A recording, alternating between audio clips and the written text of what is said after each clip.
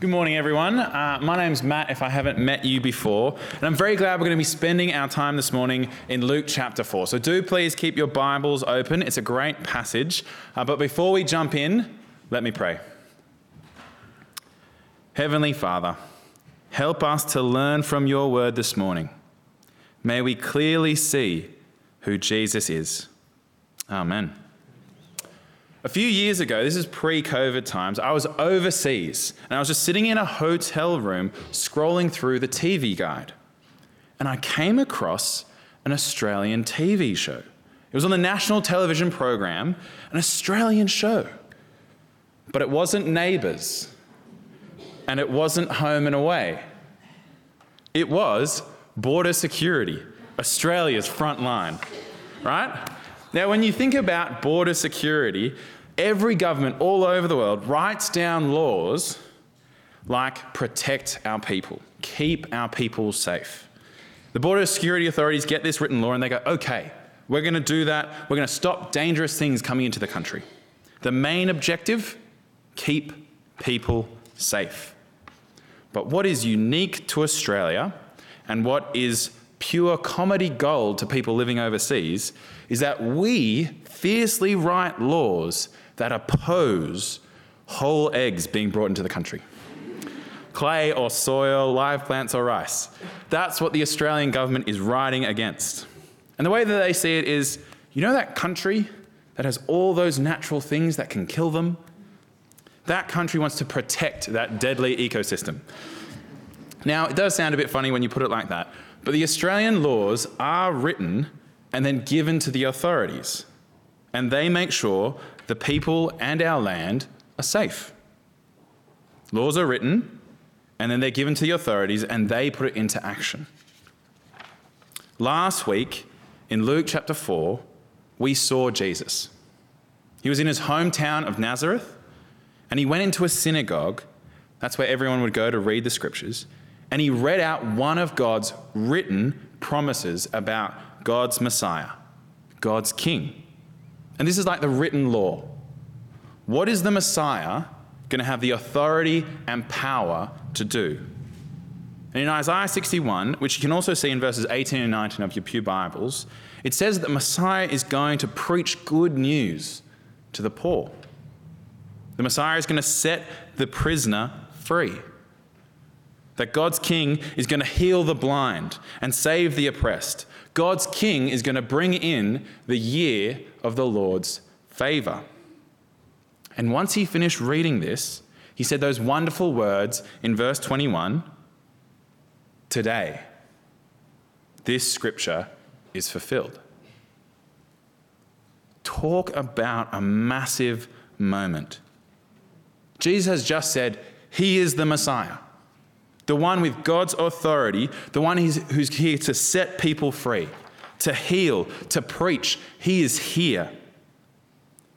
But the people look at Jesus, the man who grew up in Nazareth, who's the carpenter's son, and they say, Jesus, we know you. You're no Messiah. You're Joseph's son. You're a carpenter. And so no one in Nazareth believed. But in our passage today, we see Jesus prove his authority to set people free, just as it was written, to heal, just as it was written, and to preach and proclaim the good news, just as it was written. So let's think about what Jesus is doing with his authority as God's King. Let's look at our first point tonight. He's here to set people free, starting at verse 33. Jesus moves from Nazareth to a town called Capernaum. And he went into the synagogue there to teach and preach, just like Nazareth. And while he was preaching, there was a man who was possessed by a demon or an evil spirit. And this bloke shouts at the top of his lungs. Look at verse 33. Verse 33. What do you want with us, Jesus of Nazareth? Have you come to destroy us? I know who you are, the Holy One of God. And you can hear the fear in his words. When face to face with Jesus, this evil spirit is terrified. He knows exactly who Jesus is. This carpenter's son, this humble-looking man, is the Holy One of God. And this evil spirit is on the wrong side of God's king. It trembles with overwhelming fear. Jesus is just standing there. He's teaching, he's preaching, he's speaking. And this is what makes the evil spirit terrified. Why? Because God's king opposes evil. Jesus completely opposes evil. It's like the evil spirit is a first-time drug trafficker, right? And he pulls in a suitcase full of drugs to the airport. And as he sees the customs agencies, they've gone all out with 20 sniffer dogs, 30 state-of-the-art imaging machines, and an army of 200 customs officers. That guy would rightly be terrified because all those people oppose what he is doing. The power is stacked completely in the side of the authorities.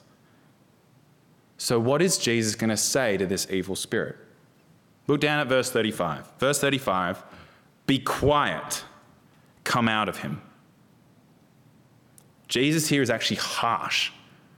No sympathy, he speaks bluntly.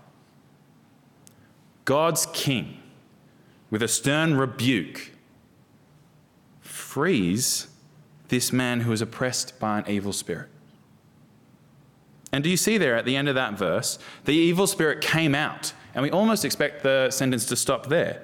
But the evil spirit came out without injuring him. God's king opposes evil, yes, and protects his people. As Jesus is opposing this evil, he is also setting this oppressed man free. Exactly what God said his Messiah would do 750 years prior. Okay, well then how did the people react to this crazy situation unfolding in their synagogue? Because this wasn't a private thing. It wasn't a conversation in a quiet back room. This was public and in front of everybody. Well, look down at verse 36. Verse 36, the people were amazed, and they said to each other, what is this teaching?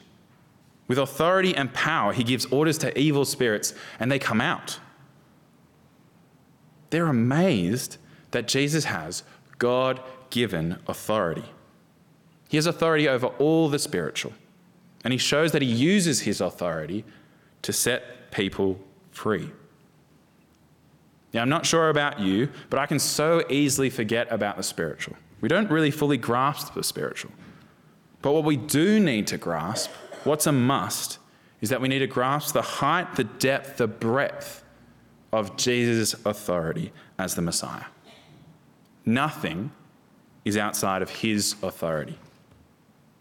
Therefore, we need to live and honor Jesus' authority.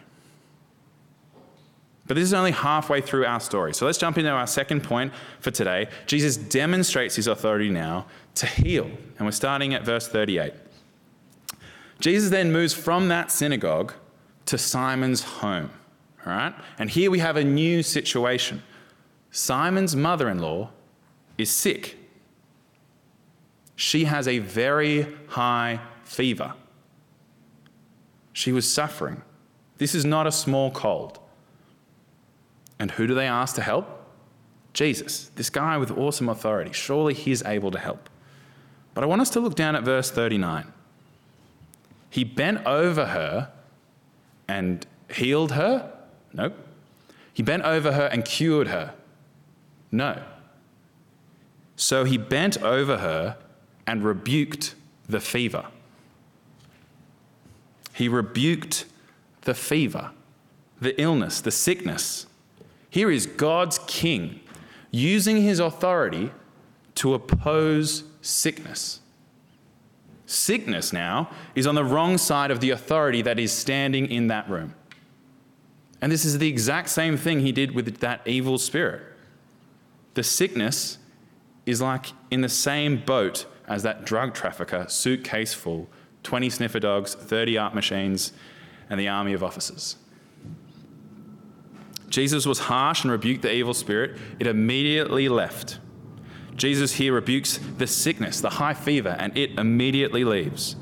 But the parallels don't even stop there. Look at the man and Simon's mother-in-law. The man wasn't hurt. He was completely fine. Remember, God's king opposes evil, yes, and protects his people. Simon's mother-in-law, verse 39 again, got up at once and began to wait on them. She got up and started waiting on them. There were guests in her house, and she was completely healthy. So she started looking after them. The fever didn't just leave her and then she was recovering for a few days. She was 100% healthy as soon as he rebuked the fever. As soon as he spoke, perfect health. No sickness at all, no residual cough, no side effects, just good health. That is amazing. And that news spreads around Capernaum, so much so that we read in verse 40, at sunset, the people brought to Jesus all who had various kinds of sicknesses, and laying his hands on each one, he healed them. We get given a 2-verse account of what Jesus did when he healed Simon's mother-in-law. But then we hear that Jesus healed all who in the town were sick and suffering. The Messiah here will leave Capernaum in a state it has never been in. Not one sick person. Not one man, not one woman, not one child. They were all healed. Just think about that for a moment. Every time I go to the hospital, it's busy. Doesn't matter what time it is, doesn't matter what day it is always busy. It's like Jesus walking into a massive hospital, like the ones that you could so easily get lost in. But when Jesus walks out, every single patient is healed. All the sick children in the pediatric ward, healed. All the suffering old men with broken bones, failing organs, chesty coughs, healed. All the cancer patients, healed. The whole palliative care ward just walk out. All the babies in the ICU are joyfully given back to their parents. The hospital is a complete ghost town. How amazing would that be? Not one sick person. That is Capernaum in 30 AD. Again, this is not a quiet miracle. This is public and out there for everyone to know. But Jesus keeps on going. Look at verse 41. Moreover, demons came out of many people shouting, "You are the Son of God." But he rebuked them and would not allow them to speak because they knew he was the Messiah. Here again we see Jesus rebuking. Exactly like before, Jesus rebukes the evil spirit. God's king, how is he using his authority? He's opposing sickness and evil. So much so that none can be found in Capernaum. It seems like wherever Jesus goes, it looks a little bit like heaven. Now, whenever I'm face to face with someone who has authority over me, I subconsciously ask, am I on the right side of this? Am I on the good side of this authority? And if I am, I'm safe. Peace, joy, those are all good things. But if not, that's when fear and trembling come in. Here, we see when evil comes face to face with Jesus, when sickness comes face to face with Jesus, both are on the wrong side of God's king. If we think about the border security policies again, God has given written orders to his king. And God's king fulfills those wonderful written orders, those wonderful promises of God. But a question that normally arises, especially from verse 41, where Jesus would not allow them to speak because they knew he was the Messiah, a question that normally arises is, why? Why would he make them stop saying, this is the Messiah? Isn't that what he's already said? Isn't that what the church has always been on about? Isn't that what his disciples will later go on to proclaim to the whole world? Well, there are two quick reasons why this is the case. Firstly, the message his disciples in the church have always had is that Jesus is the Messiah who was crucified and who rose. If the message was going to be taken out at the end of Luke chapter 4, Jesus is the Messiah who healed a lot of people. There's no forgiveness of sins. There's no resurrection hope. That's it. Jesus, the Messiah, was just an amazing guy.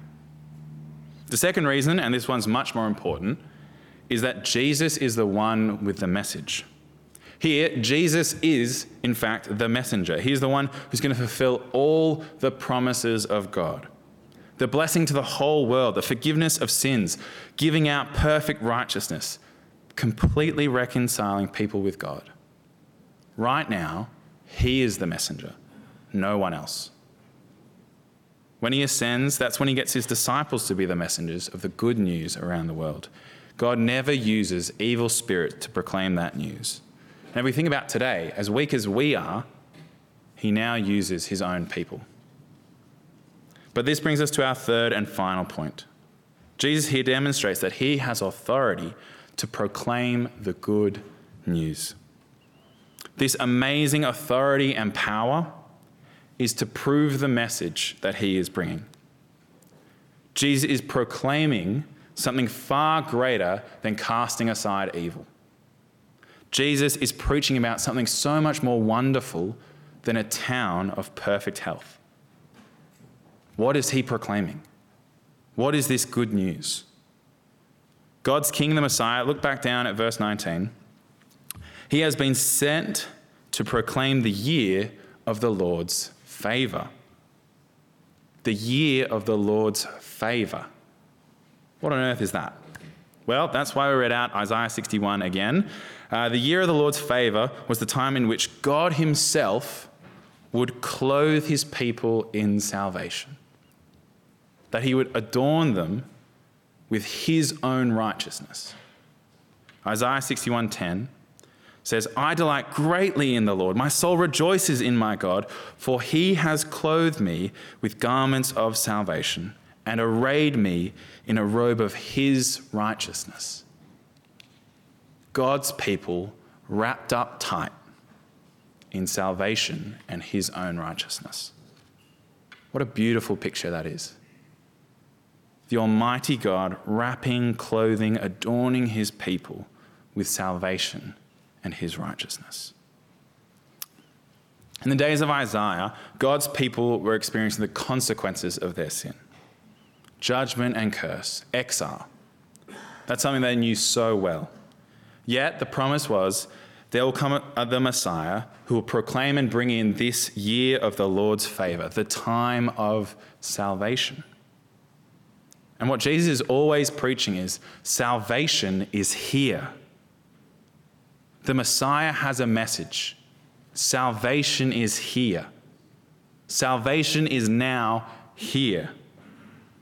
And God's King proves it by freeing the oppressed and healing the sick.